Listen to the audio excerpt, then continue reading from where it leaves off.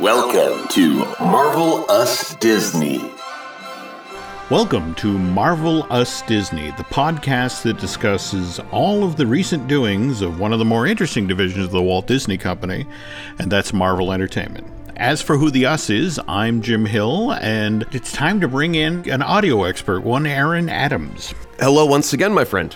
And I bring up audio because the first thing we're discussing today is actually a really interesting audio-based project. It's out of Marvel's new media arm. Why don't you describe it? Because again, you're the audio guy. Well, it's something that I'm very excited about because it's something I always, while I was working within the confines of a radio station, said we really need to do something different. And when you're a radio station, it's play the hits. That's the only job. Play the hits, shut up, get out of the way.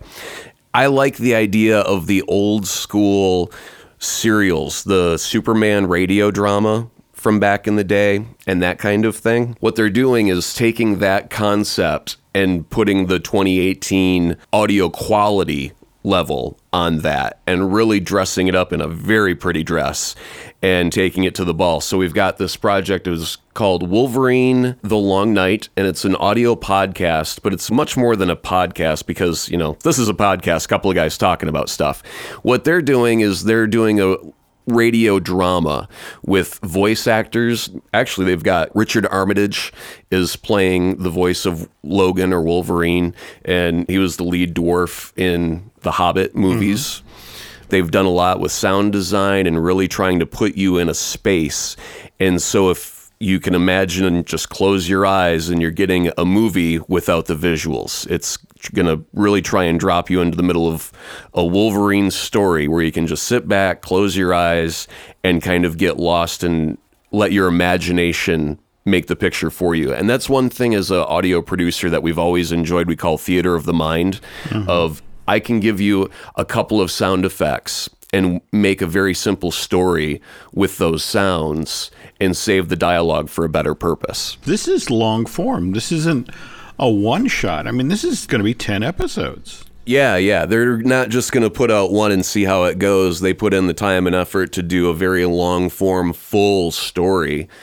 And right now, all we've been able to listen to is the trailer. What they've done with it so far is very, very great sound quality. I can't stress this enough. There's a lot of people that make things and they've just got... Oh, Jim, back in the day, I'm sure you might remember like a Dukes of Hazzard episode or something where the General Lee is skidding on dirt. And that doesn't happen in real life.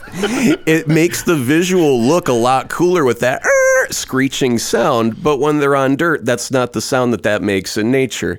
And so there are times where you disconnect from things for the wrong reasons or whatever, but they just do a fantastic job with the sound design in this trailer so far that I'm very excited to listen to the full 10 hours and get lost in a Wolverine story. I'm very excited.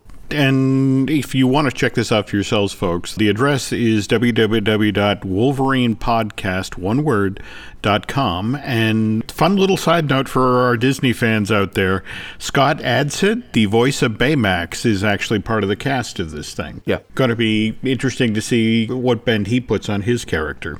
Speaking of trailers, in addition to the audio trailer, you've been perusing... There've been a flood of trailers coming out recently. Well, why don't we walk through the various Marvel trailers that have hit recently? Okay, we'll start off with the non-cinematic universe, because they're still interesting and they're still Marvel. Deadpool 2 recently had a trailer where they introduced Cable. And I thought that Deadpool did a fantastic job with its advertising campaign for the first movie, because it was almost like just bonus treats. You're not going to see this in the movie, but it did give you the tone of what the movie will be. And so it's great advertising in the sense of they're not giving away the money shots in all the advertising and throwing in so many plot points. A lot of advertising right now, if you go in and you see a trailer, it's basically the beginning, middle, and almost the end of the movie. But with their type of advertising, they set the tone of the character and set an expectation of it's going to be funny, it's going to be violent, but we're really not going to show you all that much of the actual movie. And so they do that again with their new trailer, introducing you to Cable, and then all of a sudden it's Deadpool playing with minifigs of the characters. I would love to find out if this was done prior to the start of the Disney Fox acquisition, but when Deadpool shows his action figure doing battle with Cable, he's dressed as Sheriff Woody from Toy Story, and it's just sort of like, I don't think that would have sailed through Fox Legal if they hadn't made this deal. In the original movie, if you remember at the end, the climax of the Deadpool's first movie takes place on top of a helicarrier. Mm-hmm.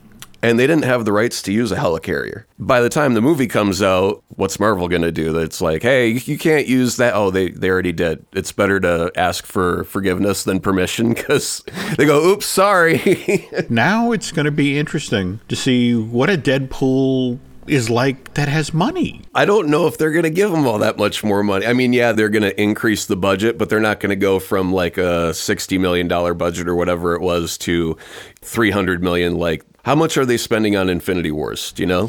Now, remember, with Infinity Wars, they shot 2 movies back to back. So it's all one lump sum to them? They're not going to divide sand in the sandbox? Pretty much. In fact, what was kind of interesting is Chris Hemsworth is out. Thor is getting ready to transfer from its theatrical release to digital download, right. And that sort of thing. So he's continuing to do press. And he was just talking about, we just finished shooting, a year-long shoot. He says, I'm going to be intrigued because we just shoot and shoot and shoot and shoot and shoot. And then it's like, okay, how does this cut together? What stays in the movie, what doesn't? So I think at the end of the day, there's going to be a price tag that even gives Bob Iger pause. But the hope is, given that this is the film that not only caps off the Marvel 10-year anniversary, and by the way, I guess at some point we should talk about that as well. With the photo shoot? The class photo, yes. Yep. Sort of kick that off as the lead up. But yeah. Well, speaking of which, I guess, should we transition from Deadpool to talking about the Infinity Wars trailer? Sure, we'll cover Infinity War briefly. Mm-hmm. It looks gorgeous. It's got every Marvel hero that's ever been in the cinematic universe. It's going to finally have Thanos come in and stomp some heads in a violent, horrific, brutal way. I'm expecting that many of our old Avengers are going to be lost in the battle, and that my assumption is the second movie will be the new Avengers. And I think it's just going to be brilliant and glorious and emotional to see the close of some people's journey, as well as the beginning of new journeys for like Spider-Man and Doctor Strange. And I'm excited for where we're going next. And I think this movie will probably make all of the monies in all of the world. It will just be the biggest thing to ever happen in the cinematic world, not just Marvel, but just Hollywood in general, globally. It's going to make all the monies. Well, it's so funny you say that, because this is coming out in May, and we're recording this in mid-February. Just today, I was reading a story online where people are examining this trailer like the Zapruder film. Sure. They're doing close-ups of the Infinity Gauntlet to determine which stones are in it. In what order Thanos has collected them. And I don't know if 2 minutes of film has been gone over quite as closely as this trailer has. But I guess, again, we're all waiting for it. I really don't want to watch too many trailers for Infinity War because I can't get any more hyped for it. The only place I have left to go is down, right? Mm-hmm. You know, it's just like, I just want to see it. I will enjoy it, and I can't wait for the next one. But I don't need to see any big, huge moments from the film prematurely. I'm ready for it. I'm as primed as I can be. Got it. Okay, so what next in our trail of trailers? Let's take a step from the highest point in Marvel to the very lowest point that I think we're going to see in a while. And it greatly pains me to say the Venom trailer left me wanting, would be the biggest understatement I could make. It was basically Tom Hardy walking around San Francisco. Mm-hmm. There was one shot of a symbiote in a canister, and that was it. And then, he does a little tremor shake at the end where it looks like he's being taken over by the symbiote, and I just couldn't have cared less. And I am the biggest Spider-Man fan, therefore Venom is well in my wheelhouse of being one of my favorite characters, and it's just feels so disconnected. It feels like a cash grab on Sony's behalf. They can't let him into the Spider-Man universe, therefore he's got to get the symbiotic suit in a different way. Is it going to have a spider logo on it? And if so, why? And if not, why? No matter what they do, it's just not going to satisfy everybody. And the hard school core fans of the olden days are going to start off with a grudge against it right off the bat because they have no Spider-Man connection to it.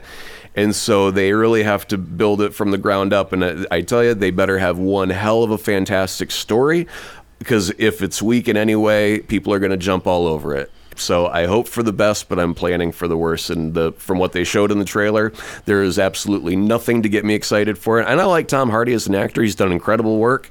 It's not like I don't have faith in his ability. It's just what they've shown me is Tom Hardy walking in San Francisco, and that's not compelling. I get that. The one caveat here I guess we should mention is that this is the teaser trailer. This isn't the really for real trailer, which we'll see this summer for this. This is an October-November release, isn't it? I want to say it's out right before Halloween. True, but you could have taken a Deadpool route where you didn't even show anything from the movie instead of something that is not compelling. If you want to generate buzz, but you don't want to generate bad buzz. The only reason Venom made the news is because the trailer was garbage. That's it. As a creative person, I always hope for the best. But when I look at something critically, I say there's mistakes written all over this, and you've done nothing to generate goodwill towards your property. Nothing at all. Though what I've been told is that they just saw, given that Black Panther is so eagerly anticipated, they just wanted to have a trailer in front of it. And the argument is there affects people. It's like, we don't have anything done.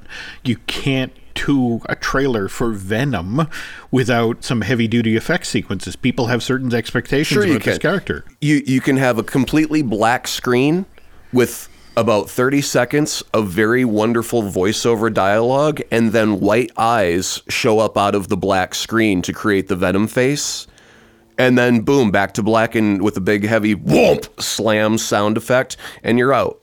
You know, it doesn't have to actually be footage from the movie to create anticipation. Do something that's not in the movie, create something special that's only to promote the movie, but do it well and do it creatively. And you don't have to use film for that. Okay. Wish somebody at the studio had thought of that. Anyway, moving to our, hopefully, a less disappointing film or less disappointing trailer. The expectations are very high for Black Panther. My wife doesn't want to see anything else from the movie because she's at her peak of excitement for Black Panther coming out. And so we've got a no Black Panther ads in the house rule until we actually get to see it, because we're just too excited for it. We've been hearing very positive things all about it. The one thing I saw in the trailer is like the car materializing out of nowhere. I don't know how that works, how you can sit into something that's kind of like a hologram and then become solid. And it's just purely out of a scientific questioning. How does that happen? I want there to be at least 30 seconds where they go, oh, and by the way, we've got this device from Stark Industries that generates whatever and turns gas into solid. I don't care what the explanation is, but I want there to be an explanation for that, because I just saw that and I was like, what is that about? Okay. Just yesterday, I got my copy of The Art of Black Panther, the very next book in that amazing series of art of books for the Marvel Cinematic Universe. And I will tell you, from having paged through that, there's actually a pretty cool explanation that when I was reading that, it's like, oh, that's a really cool idea. As long as they've got some explanation somewhere, that's cool. They do, and it actually keys off of the science. All right, I'm not going to say anything. No, I understand they have got very advanced technology well beyond what we have outside of Wakanda. I'm looking forward to some of those discoveries of, ooh, that's brilliant. I wish we had that. Trying to figure out how to say this without saying anything. We've seen Captain America's shield, and we know it's made of, I want to say this right, vibranium? Is that the... Vibranium. Vibranium. Correct. But the thing is that when you mine vibranium, there are various forms that it assumes, and And this kind of keys off of that, and that's all I'm going to say. Okay, cool. Now, speaking of which, just to sort of jump into the Black Panther thing, as you mentioned, excitement continues to build, and not just in the Aaron Adams household. We've had the premiere at the El Cap that was held on February 15th. Given the reviews that this Ryan Coogler film has received so far, some people are calling it the best Marvel Cinematic Universe movie released to date, which, wow. People are getting kind of crazy. Fandango reported that in the first 24 hours that advance tickets for Black Panther were available for purchase, so many were sold they blew past the previous record holder, which, oddly enough, was Captain America Civil War from May of 2016. Mm-hmm. Interesting thing, though, I'm almost sad to share this story, but in this party-like atmosphere, at every party there's a pooper. And in this case, there was this group on Facebook called Down with Disney's Treatment of Franchises and Its Fanboys. I don't know if you've heard about this. No. Okay. Well, basically, these are the idiots who took credit earlier this year for tanking Star Wars The Last Jedi's freshness rating over Rotten Tomatoes. They actually went on the site and deliberately filed bad reviews of the film, which is why, if you go there today, that Lucasfilm production has an audience rating of in the mid-40s, which is less than half the 92% rating that the Episode 6 got from the critics. Mm-hmm. Anyway, these bozos they announced they were going to do the exact same thing to Black Panther. In fact, they set up a Facebook event page ahead of time with a title that said, "Let's give Black Panther a rotten audience score," over at Rotten Tomatoes. And Facebook, to its credit, shut this group down on February 2nd. But what was kind of interesting, at least to me, is that a number of the members of this Facebook group were supposedly disgruntled DC fans. Supposedly, they were upset that they felt the critics were unnecessarily harsh to Justice League when that Zack Snyder movie came out on November 17th, which is why, as payback, they decided to deliberately tank Last Jedi and Black Panther's audience rating, with the idea being if there were a big enough gap between the Rotten Tomatoes critic rating and the audience rating, that would then show how out of touch critics are today with superhero franchise films. And Justice League, February 13th, begins walking out in the world, beginning its second life as a digital download. And then March 13th will be the Blu-ray, the 4K Ultra HD. And meanwhile, Thor Ragnarok, the digital download of that is February 20th, but the physical copies then come out in the world on March 6th. To slide back to Justice League for a little bit, if you look at its box office, I mean, it did $228 million domestic, $428 overseas, worldwide box office of $656 million. Because of the reshoots, this movie costs $250 to $300 million to make. So, friends I've talked with in the industry, the only way that movie broke even was that it finally made it over $600 million.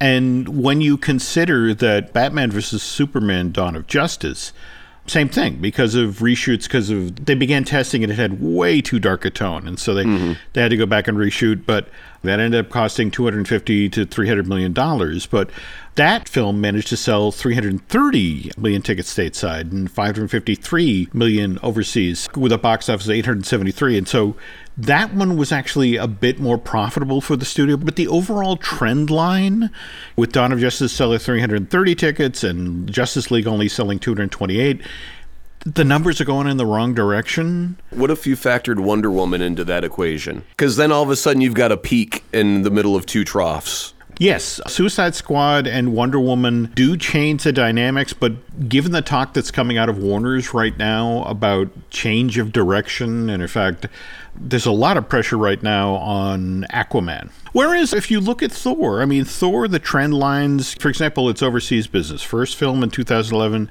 makes $268 million. Second film comes 31 months later in November 2013. That sells $438 million. It's a $170 million jump in ticket sales. And same time, though, you have to acknowledge that in between Thor Dark World and the original Thor, there was the Avengers, and there was Iron Man 3, and both of them did double the business overseas that Thor Dark World did. And what's kind of funny is if you talk with people at Marvel, that they have this interesting defense. Well, that was the year we put out 2 Marvel movies, and, it's hard to market 2 Marvel movies right on top of one another, and it's just sort of like... They're doing it right now. They're doing 4 this year. Panther on February 16th, Avengers Infinity Wars May 4th, Ant-Man and Wasp July 6th. Given sort of the semi-permeable membrane now between Sony and Marvel Studios, I have to say I'd consider Spider-Man Into the Spider-Verse, the animated thing they're doing. I would consider that to be kind of the same vein as Spider-Man Homecoming, to be part of the cinematic universe now. If they physically tie it to the cinematic universe, then fine. But right now it's animated, and I know that they've had in the trailer there is some form of Peter Parker mentoring Miles.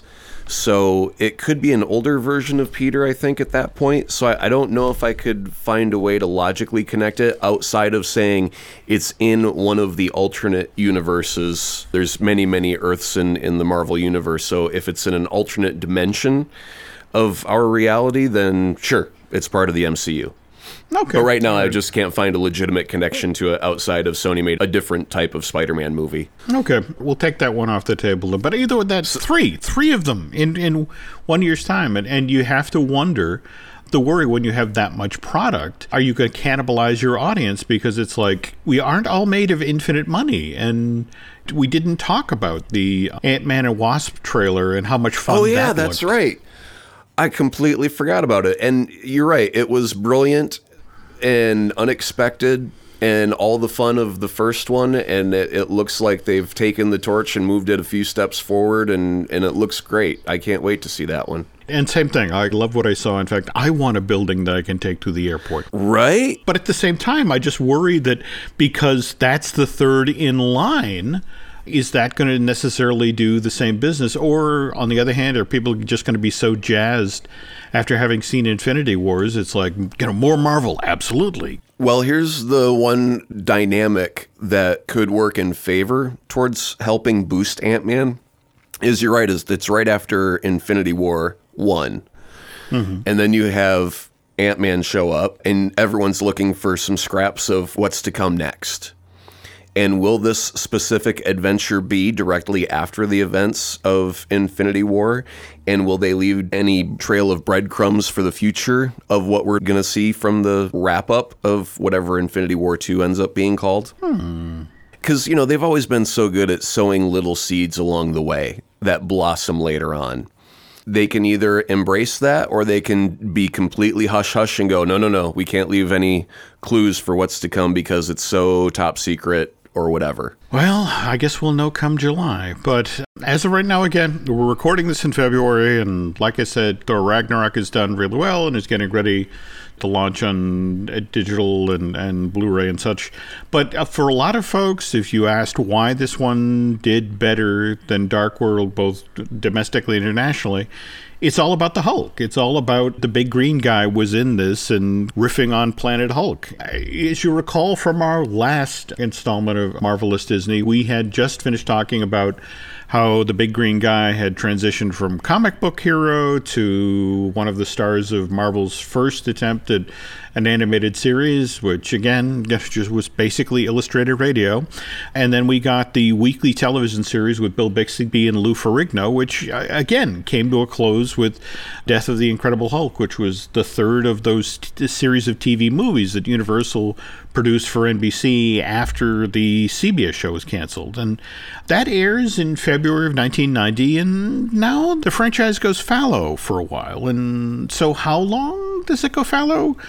Just over 2 years. In December of 1992, Marvel Studios enters into discussions with Universal Pictures with the idea that they're going to try to expand the rights that the studio already holds for a Hulk TV series and then turn those into rights to make a Hulk motion picture. And again, just to be clear, not another TV movie, but a really for real, go to the theater, buy a ticket, and then get yourself an overpriced popcorn and buy a Coke for $35. And supposedly Stan Lee went to Universal in 94 to hear the first pitch for this project, which, God help us, Aaron. The first story, the first thing that got pitched was that the Hulk was going to fight terrorists. Right. Is that even a fight? So how then does the Hulk movie move from being a terrible concept to an actual greenlit motion picture? Oddly enough, it had to do with the sale of MCA. This is Universal's parent company back in the day to Matsushita. This was in November of 1990, and this Japanese industrial company bought Universal for $6.6 billion. Wow. Unfortunately, they learned the hard way that Tinseltown is a very tough place to do business, which is why less than 5 years after owning Universal, they decided to sell the place off to Seagram's. They were so eager to part with MCA at that point, they actually took a $900 million loss on the deal. And as 1995 is giving way to 96, Universal Pictures is eager to show their new owners, the guys at Seagram's, that this movie studio can be a profit center. And the reason they're kind of feeling under the weather or embarrassed at this point is July of 1995 is when Universal Pictures released Waterworld. Oh. Yeah, that Kevin Costner movie to this day is infamous for problem plague doesn't even begin to describe this $175 million movie. I mean, at least a couple of times the set actually sank. So lots of pressure from Seagram's to make movies that make money. And so in 1996, they did a remake of Jerry Lewis's The Nutty Professor. And this was an Eddie Murphy movie that cost $54 million to make and ends up doing fairly well. Combination of domestic and overseas box office, it's $273 million. And so it's like, they got a franchise out of it. As far as Edgar Bronfman, the head of Seagram's, that was a good start. But he wanted bigger returns on his company's $5.7 billion investment. So they put their Jurassic Park sequel, The Lost World, into production. Unfortunately, Bronfman gets a really rude awakening during the production of this movie about the way things work in Hollywood. And it's like, all right, so it's 3 weeks prior to the start of shooting, and they've already cleared a giant chunk of the Universal backlot to build this village on Site B, the supposedly decrepit old labs where the dinosaurs are actually created. And there was supposed to be this elaborate chase, and this huge sequence was going to be shot on this thing. So there's tens of millions of dollars that have been spent on the sets of this thing. And Spielberg goes, we need to do something different. How about this? Why don't we shoot the climax of the movie where a T-Rex gets loose in modern-day San Diego and runs through the streets at night? He's Steven Spielberg. You can't say no to him. Right. Now, again, it's shooting at night, all sorts of CG that have to be shot against live-action backgrounds, and it really bumps up the budget, and Jurassic World ends up costing $73 million. What frustrated Bronfman is that at the end of the day, Jurassic Park Lost World comes out summer of 97, and it only makes 2/3 of what the original Jurassic Park made. This is not why we got into filmmaking. Not to have people, 3 weeks out suddenly make a change and leave tens of $1 billion in the ground. And Bronfman wanted far better returns on investment. And he points Universal executives and says, look, in 1994, New Line made The Mask based on the Dark Horse comic series. And that film, with as much CG as it had in it, only cost $23 million to make. Wow. And it ends up making $350 million worldwide. The very next year, 1995, Batman Forever. Not the favorite of the Batmans that were made. Sure. Nope. A much higher budget than The Mask. It was a $100 million budget, but it still managed to make its worldwide box office over $336 million. This is why, as Spielberg is changing his plans for the end of Lost World in 1996, Bronfman reaches out to Gail Ann Hurd, which, if you're a fan of the Terminator movies or, a lot of what James Cameron did, she's the woman who produced those films for him. And her husband is Jonathan Heinlein, the screenwriter of Jumanji. And Bronfman asked them to be the producers of Universal's Hulk movie. Wanting this to really be a showcase, he reaches out to ILM and asks them to do the CG for the movie. And if we jump back to December of 1995, that's when the first Jumanji came out. This is an amazing hit film. In this case, the director, Joe Johnston. You know your Disney. This is the guy who directed Honey, I Shrunk the Kids and The Rocketeer. And this was the project where it all came together. So it's like, if we're going to pick a guy to direct a Hulk movie, this should be the guy. Unfortunately, they started working on the scripts for this thing. Mm-hmm. Remember, they're starting with the Hulk battling terrorists. At one point, a script comes across Johnston's desk, and it's like the Hulk is out in the middle of the ocean fighting a school of sharks. And it's like, okay, I'm out. And he actually bails on the film June of 1997 so he can then go off and shoot October Sky. But Universal is left in the lurch. It's sort of like, well, who are we going to get to direct this thing? And Jonathan raises his hand. It's like, well, I'm the guy who wrote Jumanji. I helped deliver that hit as much as Joe did. And can I have a shot at this? And Universal kind of looks askance at him. But his wife is the producer. Mm-hmm. And the whole notion is, well, Gail, will you vouch for Jonathan and make sure that he works within the budget? Because this is the other problem, is that ILM is out doing these amazing tests, and everybody agrees the tests are amazing, but it's just sort of like, how much is this going to cost to do? But it's just sort of like, all right, for the time being, Jonathan will be our director. And with the notion of, you're the screenwriter, you figure out how to make this movie for less than $100 million. And deliver a script that we can shoot for less than $100 million, because that's the figures that were coming in based on the tests that ILM had done. It's like, look, we can give you a wonderful Hulk, an amazing Hulk, but for the amount of screen time that this will need to be CG, this is where we are. So Heinlein throws himself into working on the script with the idea of trying to get the cost down. By August of 1997, he delivers a script. In this version of the story, the very same gamma rays that turned Bruce Banner into the Hulk have somehow made insects out in the desert, transformed them into insect men, and these then become the villains of the piece, and these become the characters that the Hulk will do battle with. And that's replacing the terrorists, right? Not replacing the terrorists. Okay, good. Replacing the sharks, which, again, remember, this is Universal, and Universal, again, when the script came in with the sharks, it's like, hey, remember, we're the studio that made Jaws, and we know how much it costs to put things in the water. It's like, no, right. Set this thing in the desert. Anyway, how close did this get to being made? Filming was actually set to start in December of 97. They'd found locations in Arizona, and the notion was they're going to shoot for 3 and 4 months. This was going to be Universal's summer release for 1999. Did they get far enough along to cast anyone? Well, at this point, they're talking about Billy Crudup, but here's the problem. Universal, as the price rises, is getting nervous. And they really don't know what they want to do with the Hulk movie. They're talking about it. Should it be a science fiction adventure? Should it be a comedy? And I know that's weird to hear that, but you have to understand at one point, the studio is looking for a more bankable name than Billy Crudup. So right. They're talking about Jim Carrey. They're talking about Adam Sandler. Whoa. And finally, in the end, Jonathan Heinlein had it. And it's just sort of like, all right, if this is the way you are going to go, I just have to step away. They continue to flail. I mean, anybody who knows the Hulk mythology, I mean, they're throwing anything against the wall here. There's a draft of this thing where instead of the Ant-Man out in the desert, the Hulk is now doing battle with the Leader and Zax and the Absorbing Man. I mean, 3 of them is the villains of the piece.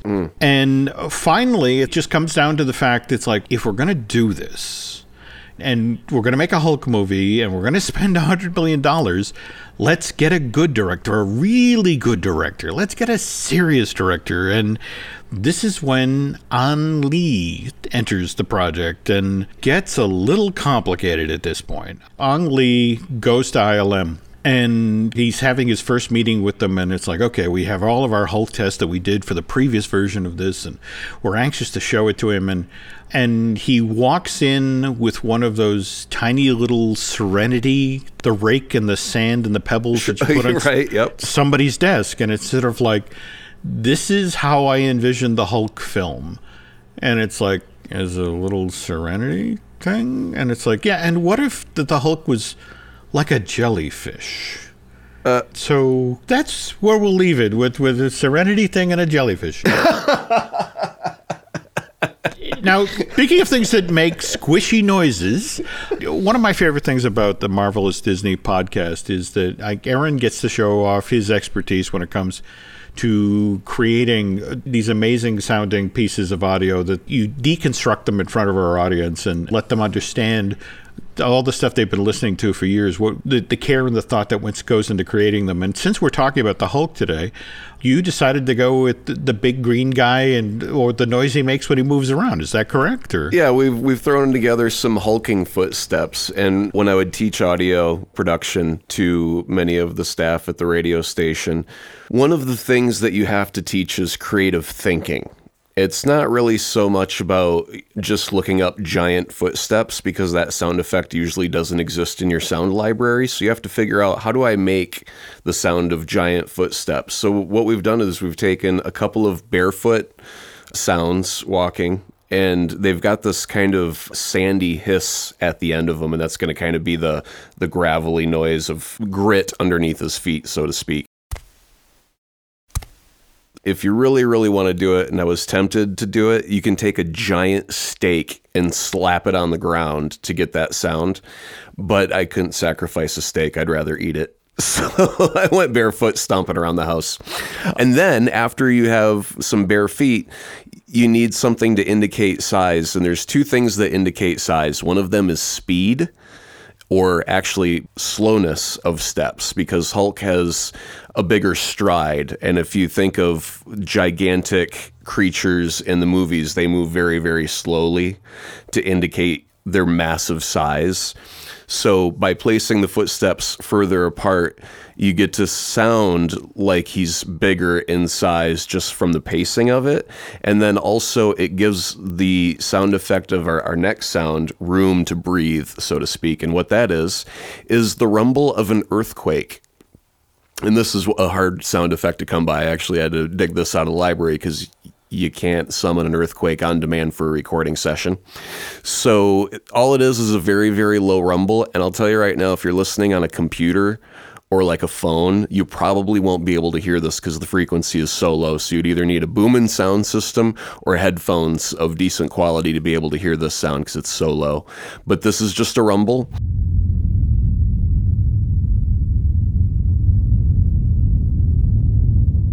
And all we're going to do now is we just take a footstep and we take a little slice of the rumble and we fade it out.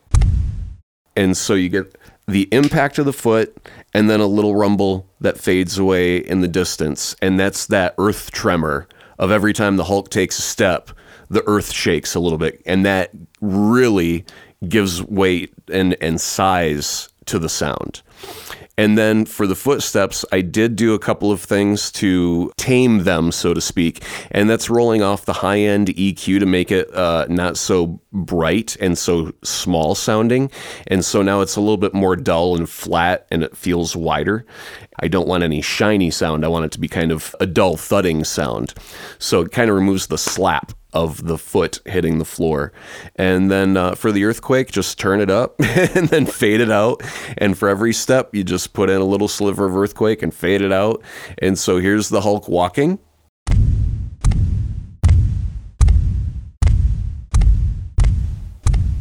And now if you speed it up, here's the Hulk running.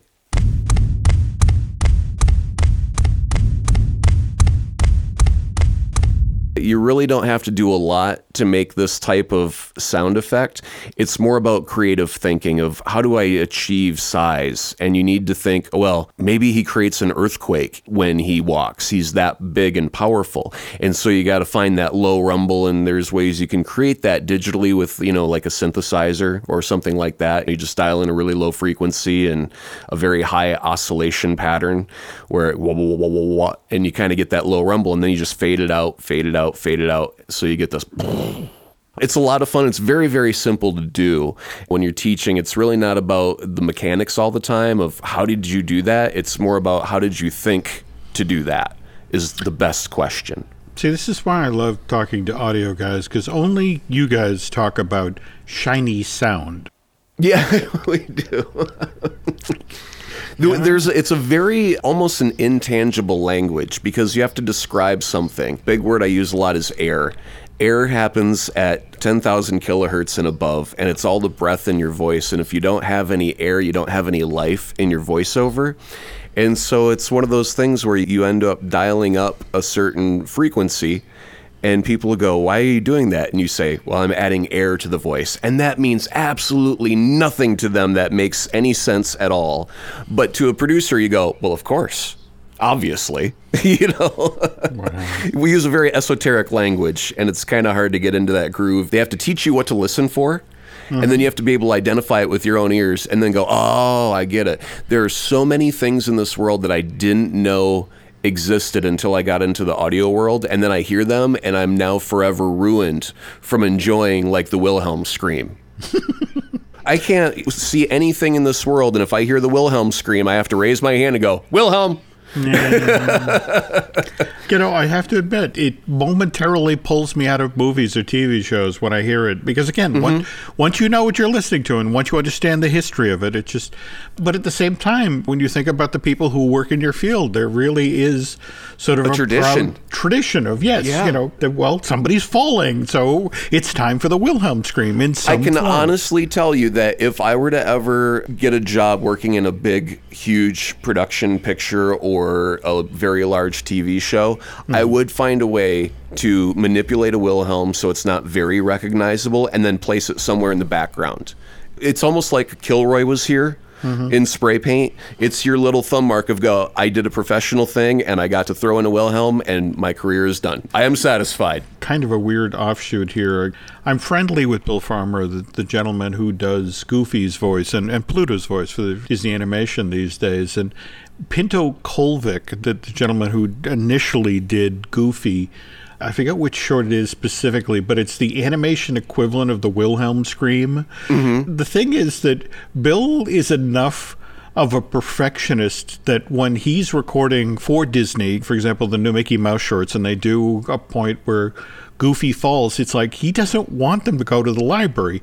He wants to do the Goofy scream himself. But he talks about how he saves it for the end of the session. In fact, he says, I save two things to the end of the session. When Goofy is falling, when I have to scream, and when Pluto is barking, because I will blow out my voice doing all of the Pluto barking. So that's literally the last thing they do in those sessions. So honestly, my ear is tuned for those two noises, the Wilhelm and the Goofy, woohoo! Sorry, Bill, I did it very poorly. It's strange. In both cases, when I'm listening to something, it's like, oh, it's Bill. One of the things I enjoy is when I'm just listening to sound, it's being able to get into the other creative person's head, almost like a painter looks at a painting and they recognize a brush stroke as a style and a technique. And I really enjoy being able to see someone's style and technique. And then to wrap back to the beginning, that Wolverine podcast that they've got, it's so much more than a podcast. It is an audio adventure. And some very, very talented people put a lot of blood, sweat, and tears to make that as crisp and beautiful sounding as it does. You can go to a library of old sound effects that were done in the 60s and 70s, and there's so much noise in those recordings that today we find them unusable. I wouldn't be surprised if they had a team go out and record specific sounds out in the wilds to capture them fresh and specific for this storytelling that they're going to do. So I'm very, very excited to see 10 full hours of audio adventure drama through Wolverine coming up. And speaking of which, that hopefully on our next Marvelous Disney podcast, we will have you deconstruct something that's been done for Black Panther. I got to see the movie and see what all the sounds are there before I can figure out what we're going to do, though. There we go. Okay, so we'll get a new show out fairly soon. And again, Aaron and I are both going to see Black Panther and talk about that. And then from there, we'll push on with our talk about the Hulk movie series. That's it for this week on the Marvelous Disney Show. This is Jim Hill, and I'm signing off now for Aaron Adams. Have a good night, folks.